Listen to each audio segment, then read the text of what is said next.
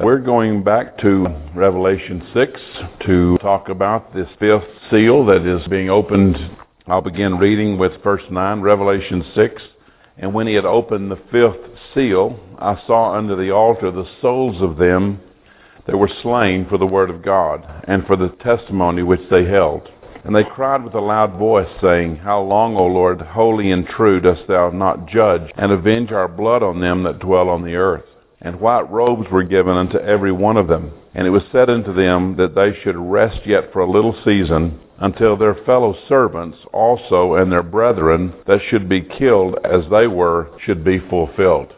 So here we are again in a very strange, very powerful imagery, going back and asking the question, okay, how does this relate to the opening of a scroll that held on it a redemptive plan? Again, under the attempt to try and ask ourselves, what does this mean to us right now? What does this revelation bring to us right now? And I won't argue or wouldn't even disagree with someone who says that this is all stuff that's going to happen in the future. But for me, I don't have to set that aside as truth for this to also to speak to us right now about us. Because every time I study the Bible, what I discover is that there's much more there than I ever imagined, and it usually does not disagree with what I already know. It just goes deeper. So the imagery here, this is unusual stuff, and I will attempt to use the scripture itself to understand what this imagery means. So the first thing that kind of shocks us is it says that the souls are under the altar. What are we talking about here? If we imagine that this altar is an altar like we have in church, we will totally miss the meaning. We also probably need to recognize that there's not going to be an altar in heaven, because what happens here won't happen in heaven. What had to happen in the Old Testament won't be necessary in eternity. So what is it talking about? Going back, and if I ask, what's probably the most obvious answer about this altar? Well, it takes us back to the tabernacle. Everything that was designed in the tabernacle in the Old Testament was designed to be a picture of heaven, a picture of something yet to come. All the colors, all the furniture, the layout was designed to bring them into the moment where they would enter into the presence of Jesus. The sacrifices that were made, all of those things from the tabernacle were designed to give a picture of something eternal. Don't think it's inappropriate to ask ourselves, what altar is this? For us to go to the tabernacle and recognize that there were two altars, the brazen altar and the altar of incense. The altar under discussion is the brazen altar where the animals were killed, for there was never any blood shed on the altar of incense. When you begin to imagine that what the altar that the souls are under, the imagery takes us to that altar, there should be a little more understanding, and the imagery should be a little closer for us, recognizing what happened on that altar. The sacrifices were made. Lives were taken, and blood would run through the altar and be under the altar. The brazen altar had a bronze grating on it so that the blood could run down under it. In Leviticus 17, the correct translation in that particular verse is that the soul, life, is in the blood. So we get this connection. John saw the souls of those who had been slain and who were underneath the altar. It kind of leads us to the next question.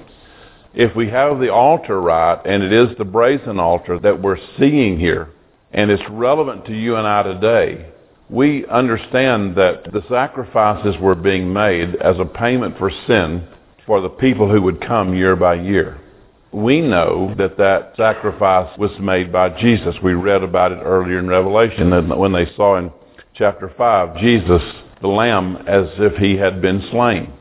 When we get the connection through the Scripture, it's a little easier for us to recognize that the ones who have been slain are the people who have been slain or sacrificed because of the Word of God. This isn't stretching. This is simply saying that's what the Scripture says.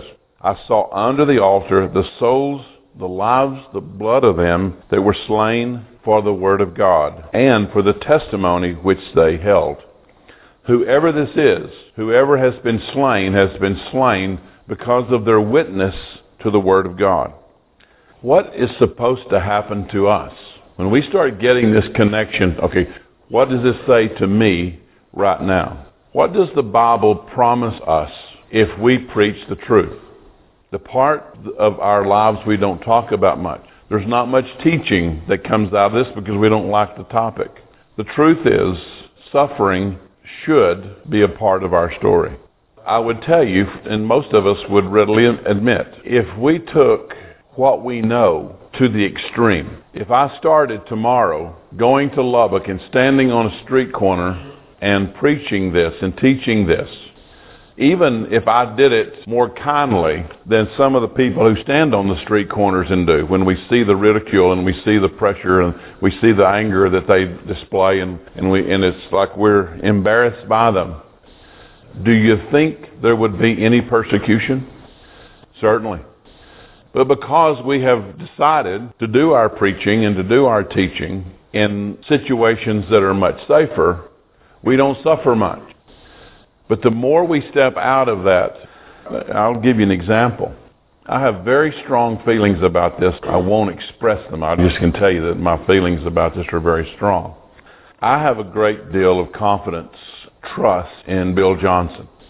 I'm not saying by that statement that I agree with everything that he teaches. I'm not saying that I agree with everything that happens in his church in Redding, California. I haven't been there and I can't make that assessment. But I believe by the truth that he teaches, and it is some of the most profound stuff that I have ever heard. The healing conference that I sat in Austin was led by the two men who lead the healing ministry in Redding, California. That's where I heard and began this journey of learning that John, when he was calling himself the disciple whom Jesus loved, he was saying that because he learned something before the rest.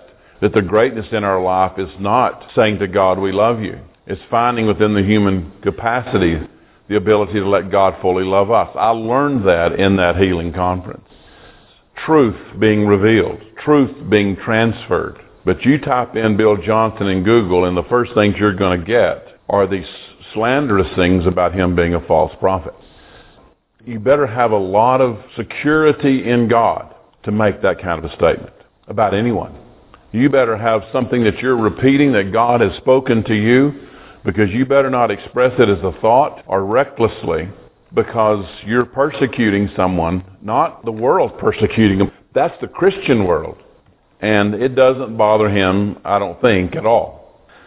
When we began to teach beyond what we have felt to be safe from this word, and I don't teach out there quite a ways, but I don't get much persecution for it. I probably get less than the members of the church. Again, that's the reason why we don't have a website that allows us to get feedback. I don't want the good feedback. I don't want the negative feedback. It's not that I can't take it, it's I don't want to be affected by it. I want to preach what God gives me to preach, and I don't want any other words or any other voices in my head. Somebody wants to talk to me about a sermon, they can come to my office, and I will be glad to have that discussion. But I'm not going to take the random comments of somebody on the computer who is pleased or displeased. We can be affected negatively by both, so I just don't want to do it. But we have to be careful, because when we begin to step beyond what convention says that we're supposed to believe, we're going to get a reaction. So we shouldn't be surprised that what we're reading about here, if we look at what it means that's relevant to you and I today, that we are supposed to know. We're supposed to realize that if we preach the truth, we will be slain. Again, we don't process the Christian life in these terms. But the truth is, we too will become a sacrifice. Most of you know that Misty Edwards, lots and lots of folks listen to her music. And several years ago, when she was diagnosed with cancer and it went away and then it came back, and she asked her mom and dad and brother and sister that none of them, no one, no friend, no pastor, Mike Bickle, or anyone else come to the hospital when she was having that surgery. She didn't want anybody there when she woke up. She didn't want anybody there when they did the first chemo treatment the following day. She didn't want anybody there to go with her to any chemotherapy treatment. And we would say, well, how selfish. Why would she do it? What could be the motivation for something that seems so random and so extreme to us? Well, Misty has been convinced since she was very young that she would die a martyr, that her life would be taken for the Word of God. And she told Donna and Robert, she said, I need to know in this moment that when I am the most alone and the most afraid, the most insecure, in preparation for that day, I need to face this day with only Him. When you recognize that she goes to Jerusalem to sing and she performs there, and you realize that becomes more and more possible all the time. Well, this is the part of the Christian life that we have kind of removed. We've removed the ugly side, the painful side of the Christian story. But I believe the Scripture tells us that it will be part of our story. I believe there have already been many who have died for their faith. I believe that there will be many more. To stand and to teach and to preach the things of God are not even acceptable anymore. They're scorned and they're shunned and they're ridiculed. So we have seen within our lifetime a major shift toward what happens when someone speaks and teaches the truth. The generation of our high school and college students today. We are the first generation, my generation, that is a generation of consumers. My mother's generation, the one right ahead of me, their first thought was, can I make it or can I grow it? Our thought is, can we buy it? And we as adult consumers have taught our children to be consumers. So what do consumers do? They shop. So what have we taught our children to do? Even with the things of God. We've taught them to shop. It has become kind of a chronic reality that we have raised a new generation of consumers who are very acute and well advanced in the shopping. You know, I've got some good friends that met on Match.com, but what are you actually doing? You're shopping, looking for that partner. And you want the most information that you can get so that you can be a better consumer and make sure that whatever you buy, you like. So we've done it in personal relationships, and I can assure you we have done it with God. The fact that there's an extreme amount of idolatry around a youth culture, that we very strangely have discounted the value of an older generation and our ability to share and to teach something to a new generation, to actually impart to them something that is more profound and deeper than their experiences can take them so far. You look at the churches that are growing in extreme numbers, the image is young. Young pastor, young people on the stage performing, because there's an extreme amount of idolatry around that youth culture. And we move that way because it becomes acceptable and popular. When we hold to truth, it becomes very unpopular, and it brings what we're talking about here. It brings the persecution. And so I don't think that we should ever remove away from our story the possibility of persecution for the truth that we stand for. Again, our recent history is proving it. It has now been many years since Columbine, and someone standing up and saying, I believe in God, my faith is in Jesus Christ, and to be killed for it. We can make that an isolated situation. But what does those two boys represent? Do we think that the culture that formed them began with them? No. From those two, we begin to look at what's happening above them, and we recognize there's a whole tree of beliefs and people and connections that hold the same beliefs as that those two young men acted out. It wasn't isolated. There was a culture behind that. So again, we should not remove. We shouldn't, according to this, imagine there won't be a price that's paid for our faith. Jan and I had a picture framed. It was a picture that Helen Ellison brought into the office, but it was this church, and the church was all outside lined up for this photograph because they had just given Brother Hardin a new car. It was interesting to see. And we talked about it. And Elaine, I think, was the one that said, that was their life. That was how they socialized. That's where they heard about what was happening. It was centered around church. Well, that day's largely gone, where they would hear that difficult, hard preaching that those men did and be faithful to it day after day. So I think that the people that John saw that were under that altar, the blood being the life that was sacrificed, I don't think that we should be terribly shocked to believe that that could be us. People will say evil things about us and slay us with words and with demeaning attitudes. That's already occurring. Those who proclaim truth and live it have to be dead to every form of evil. So I believe this portrays our death to sin that would allow us to live the witness that we're supposed to live. Dead because of the Word of God, dead because of the witness that each of us hold. So I put in my notes, these are people who are not led by the dictates of man, but by the still small voice of the Holy Spirit. Who is more likely to persecute us? If I draw those two categories, Christians who are led by the dictates of men versus a group that is led by the voice of the Holy Spirit and Him in us, who is likely to become our greatest opponent? Christians that are led by the dictates of men. So immediately when you remove the Holy Spirit from teaching, again, there's a lot of folks who have knowledge of the Holy Spirit. There are a lot of people who have some knowledge of body, soul, and spirit.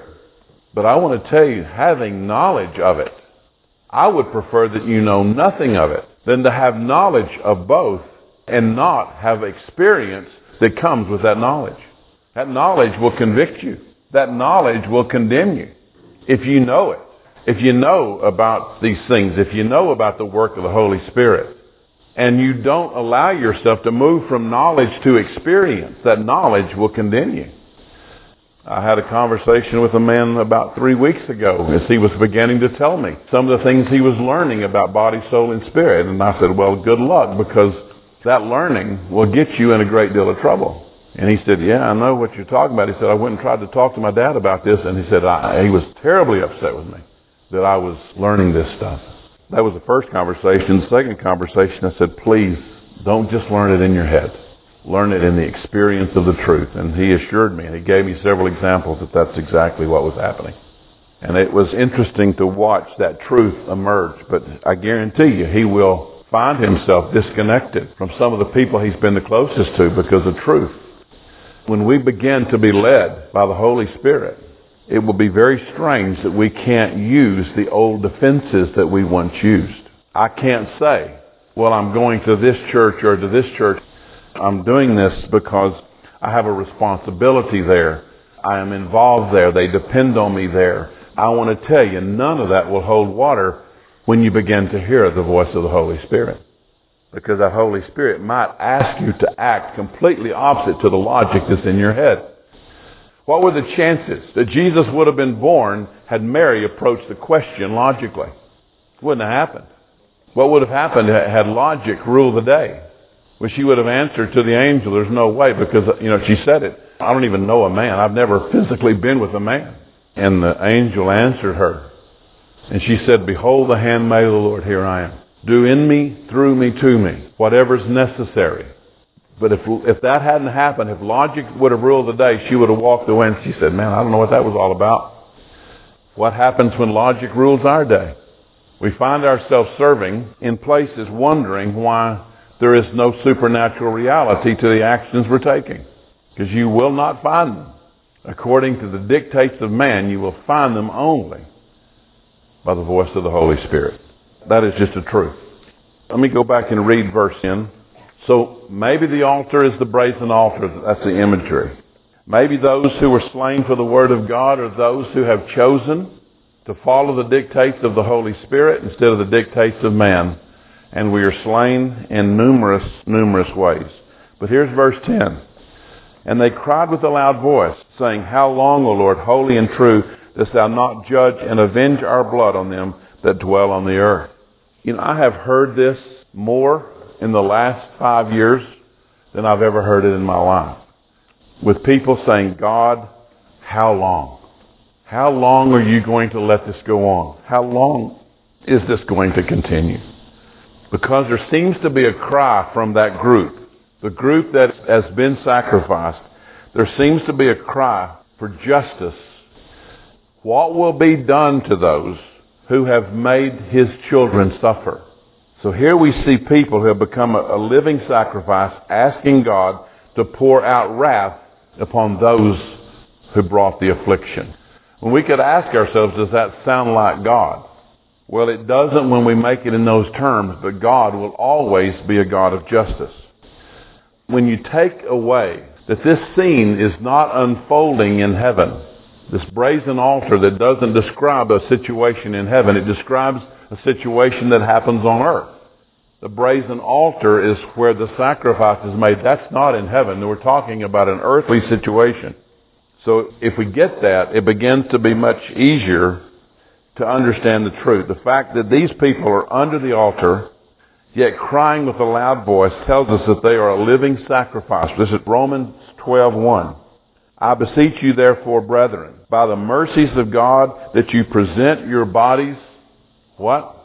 A living sacrifice, holy, acceptable unto God, which is your reasonable service. What does that mean? That you would present your bodies as a living sacrifice. What happens when we give something over as a sacrifice? What happens? Ownership transfers. And that which we once held to be ours is now consumed by someone else. That's reasonable, it says, for you and I to present ourselves before God as a living sacrifice. Where does that occur? That's not heaven someday. That's a living sacrifice right now. That was Paul writing to this church in Rome, telling them this should be expected. This is your reasonable service. And then it says in verse 2, and be not conformed to this world, but be ye transformed by the renewing of your mind, that you could prove what is that good and acceptable and perfect will of God. There aren't many scriptures in the Bible packed with more truth. But we cannot remove that phrase and it be the same truth. If we remove that phrase, that we would present our bodies as a living sacrifice and that body would be holy and acceptable unto God, which is our reasonable service, the scripture changes if you remove that description. In Revelations 12:12, we read that there are 3 levels upon which people dwell. Verse 12, therefore rejoice ye heavens, and ye that dwell in them. Woe to the inhabitants of the earth and of the seal, for the devil is come down unto you, having a great wrath, because he knows that he hath but a short time.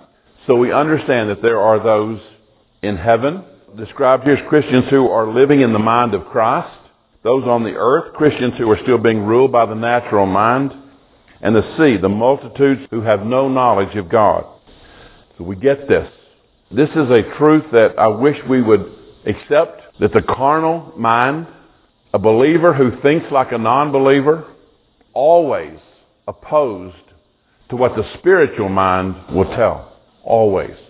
Why? Because the natural mind wants to make logic out of it, reasoning out of it, certainty out of it. And the spirit mind says, I will obey when there is no reason. I will do in obedience what I see to do. I'll speak what I'm told to speak, even when it's not reasonable.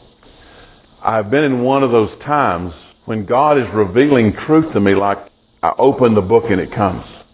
To see from somebody's teaching about this woman at the well and what Jesus was really dealing with.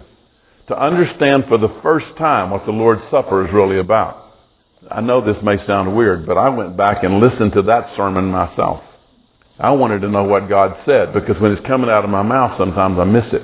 And I went back and I listened to that, and I'm hearing it, and it's like, even then it brought more clarity, listening to my own voice that God had spoken, recognizing what the Lord's Supper is really all about, that I'd never seen before. And I love that reality. I love how he does it. The ones under the altar, Christians, who are living in the mind of Christ. And they're going to be put to death, sacrificed by the Christians who are still ruled by their carnal mind and by the multitudes who have no knowledge of God. Don't be surprised. What you believe because if you're sitting here, you believe something different than what the typical Christian believes. I wish that weren't true, but it's the truth. If you're sitting here believing body, soul, and spirit, by one fact, you're believing something that most of the general population of the Christian world does not believe. If you believe in the indwelling of the Holy Spirit, there's certainly more that believe that, but still the majority do not. If you believe that God speaks, you're back down into a very small group of Christians who actually believe that.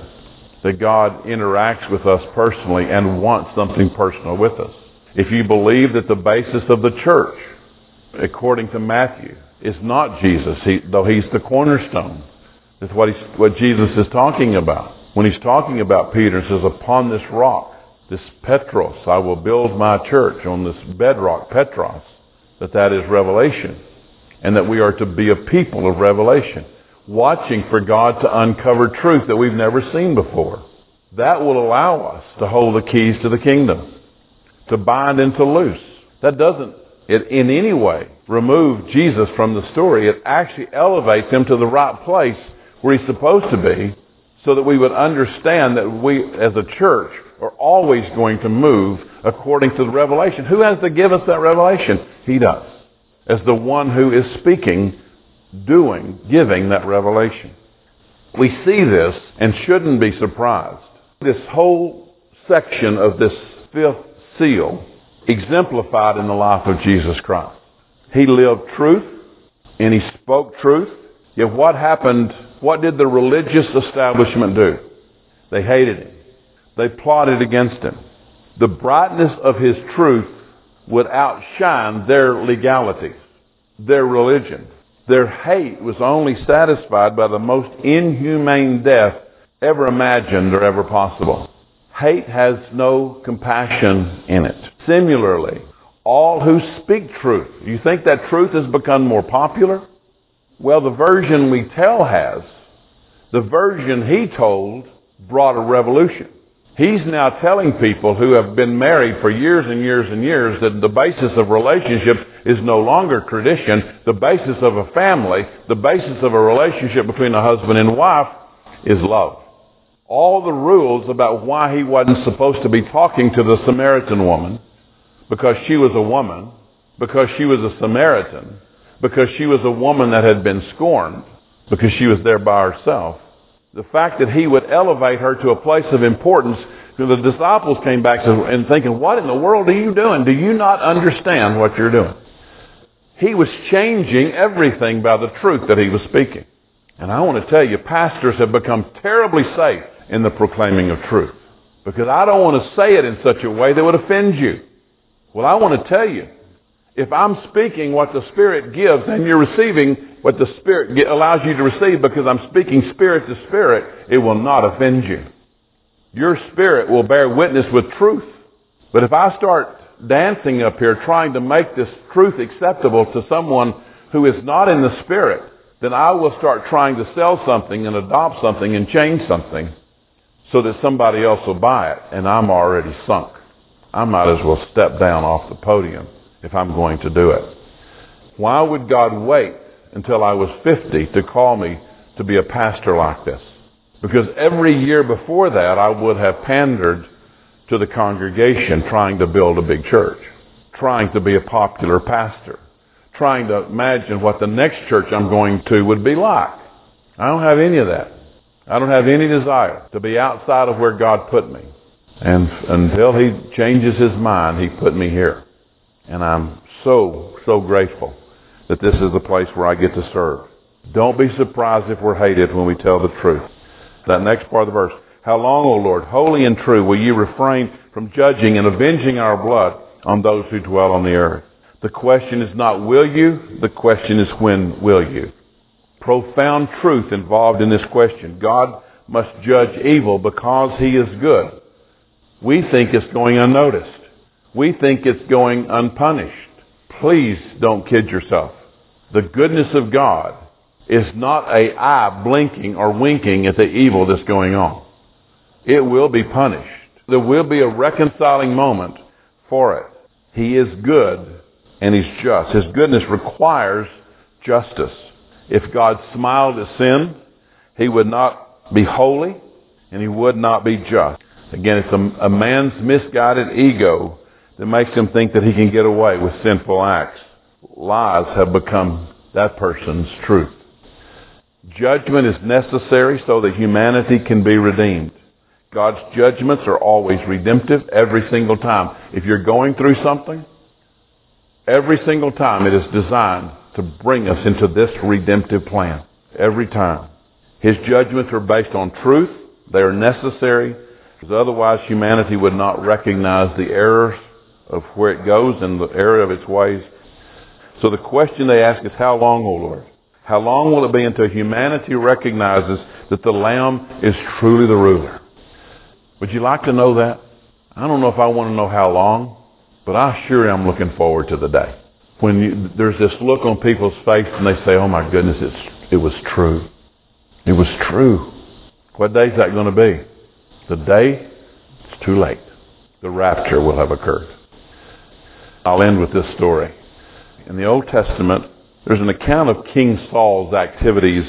The beastly nature of humanity is exemplified by these men, the Edomite. After King Saul was told that the priest had helped David to escape, he ordered the soldiers to kill these 85 priests, and the soldiers wouldn't do it. But there was one man, this man, Doeg, the Edomite, who stepped up and said, I'll do it. He mercilessly killed those 85 priests and butchered all who lived in the city of Nob, the city of priests. He killed all the women. He killed all the children. He killed all the infants. He killed the oxen, the donkeys, the sheep. Only one priest, only he escaped. When David heard about this terrible act, he wrote Psalm 52, and he asked, why do you boast in evil, O mighty man? He didn't say, God, why did you allow this to happen? He understood. The question is, you have a lot of nerve boasting in what you have done. Do you not know what you have done? The thought uppermost in his mind was, how does man expect to get away with all this wickedness? How can man be so foolish? Man, I ask that question of myself, not looking at myself. I ask that of things I see today. How can we be so foolish as to believe God's not paying attention? That somehow we're getting by with something. Or that something is not unfolding the way it's supposed to unfold. David knew that God would judge him. Vengeance is mine. We like to quote that. That was God's. Vengeance is mine. I will repay, says the Lord. Romans 12:19. Knowing and believing this truth can save us from a lot of bitterness, resentment, and desire for revenge. Newspapers and books and televisions are filled with the frightening, unrighteous deeds of our society. We know it, we see it. And of our governments. And our hearts cry out, how long, O Lord, until the world will know that the Lamb is actually reigning, and that there's always been a plan that's been in place. Knowing that vengeance belongs to God, we can honestly pray, Father, forgive them, for they know not what they do. That should be our heart. Verse 11, and there was given to each of them a white robe, and they were told that they should rest for a little while longer, until the number of their fellow servants and their brethren who were to be killed, even as they had been, would be completed also. When we step in a couple of weeks into Revelation 7, this is where we find the seventh seal. In between seal number 6 and seal number 7, we get the numbering of the 12,000 from each of the tribes of Israel. Who will be the next group after us to be extremely persecuted? These 144,000 of Revelation 7. I think this is speaking of them. That now we're beginning to understand when it was told to John, you'll see things yet to come. We're at a point now where the history is catching up and we're about to step into prophetic things. That selection of those 144,000 Jews we get to read about in Matthew 25. Who are they? When we read about in Matthew 25:31, one of the most poorly taught, irresponsibly taught scriptures, because it says at the beginning in verse 31, when Jesus comes in all his glory, he's going to separate the sheep from the goats. When he separates them, he's going to say to the sheep, you saw me hungry and you fed me. You saw me naked and you clothed me. You saw me in prison and you came and visited me. And they're going to say back, when did we see you naked and clothed you, hungry and fed you? When did we see you in prison and come and visit? And he said, just as you've done unto the least of these my brethren, you've done it unto me. I hear that taught all the time as a Christian mantra for today. Take care of the poor. Take care of them in prison. Now, I can teach you that from another place, but that is not what that scripture says. When Jesus comes in all his glory, when is that? We have to use that point of reference. When is that? That's at the end of the 7 years of tribulation. We're gone. We left, I believe, 7 years earlier. If we didn't, it's still okay. Doesn't mess up the story. Who are these, the least of these my brethren? Who is it? Because the way I teach it anyway, and you can adjust this however you want to. But if we're raptured and the Holy Spirit goes with us, and the story for Israel, which is supposed to be accomplished in those last 7 years, is that the Holy Spirit will deal with them as the Holy Spirit dealt with them in the Old Testament, to come upon them but not be in them. And we get to read in Revelation 7 that 144,000 Jewish evangelists are going to be loose on the face of the earth during that tribulation period. How are you going to be saved? Because you can be. But we would never teach, I hope, that you would be saved according to Matthew 25:31 and after. What makes me acceptable to God is, did I take care of the prisoners? Did I take care of the hungry? I would never teach you that that's the way you became pleasing to God. I would teach you about faith. I would teach you about belief. I would teach you about his blood. I would teach you about righteousness. That's the way salvation has come to us. But in that chapter, salvation came to them because of the way they treated the least of these my brethren. So who are they? The 144,000 Jews. If you believe their message, if you don't believe their message, it's a question of faith. I believe what it's telling us here is that we will wait until those are killed. I think we see that in the unfolding chapters that are just now ahead of us. We will be given a white robe, but we will be asked to wait until those who are also going to be killed will have an opportunity to join us. My mind can go to a lot of places and do a lot of things with this, but I think it's interesting that at the end of the tribulation that we get to read about in Revelation 19, that Jesus is riding out of heaven and those who are following were dressed in white. I can say that that's angels, but it is interesting to me that on that day, at that point of the tribulation and when Jesus is coming out of heaven, coming on this white horse, King of kings and Lord of lords, and this army's following him, that it will not only be them, but it will be us and those who have died, given their lives in that great tribulation, and that we will come into the valley of Megiddo with God, with Jesus, and watch what he does.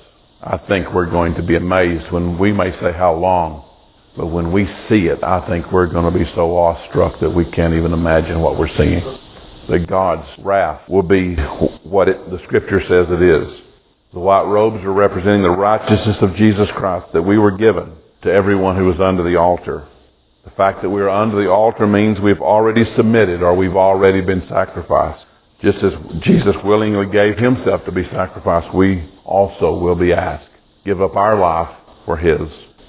God has a plan and everything is subject to that plan. When the time was fulfilled, God sent his Son.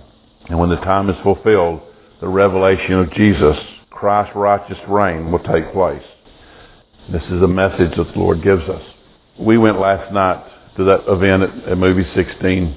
I think the name of it was By Our Hands. It was the story of the 6-day war. What amazed me the most was how few soldiers were involved in that 6-day war. Now, I don't know how many there were in the taking of the Sinai Peninsula, but in the taking of the Old Jerusalem, the inner city, we're not talking about huge battalions. We're talking about divisions of men where there were less than 200, and there were only 3 divisions that were involved. Probably 500 or less men. Matter of fact, when they gave the totals, I imagine the total was probably less than 300. Actually took the city. They hadn't been in the inner city since 1947 or 48. Re-entered it in 1967. It was the first time they'd been to the Wailing Wall in all those years. But I want to tell you what was amazing was that they didn't know when they were going into the inner city that the Jordanians had already left. There was only a handful of them left to give any resistance, because you can look at this and say that was circumstance, not according to the Scripture. That's the providence of God. The plan's working. You may not believe it, but the plan's working. When that documentary started, it showed what happened in the late 40s when they were removed from the inner city. And there were only 200 Israeli fighters holding off all of that Jordanian army. And when they finally took the inner city, there were only 35 of those 200 left. And the king of Jordan was so embarrassed that he kind of gathered up every able-bodied man who could walk, boys and men, so that it would look like there was a great resistance, because there was only 35 of them at the end who were holding off this army. It was amazing. You realize God's plan won't be altered. I think that's good news. We may not understand what we're seeing, but God does. And I'm really, really glad. Lord, thank you for how you bring this to us. Lord, we know that there is so much truth in this scripture, undeniably, unquestionably beyond what we're describing here. But I pray, Lord, that you are showing us the relevance of what it means to us today, because we have lost largely even the thought of sacrifice. We have grown comfortable, amazingly comfortable in the lives that we live. But Lord, you have made it beyond clear that we have no life. It was given up at that brazen altar. Our lives were taken that yours could live through us. We will suffer for the truth we tell. We may not be popular or wanted, but it doesn't change the truth we tell. It didn't for you, and I pray, Lord, that it won't for us, that we would tell the truth without counting the cost to us. Thank you, Lord, again for this teaching, the wisdom that is expressed through this truth. We thank you in Jesus' name.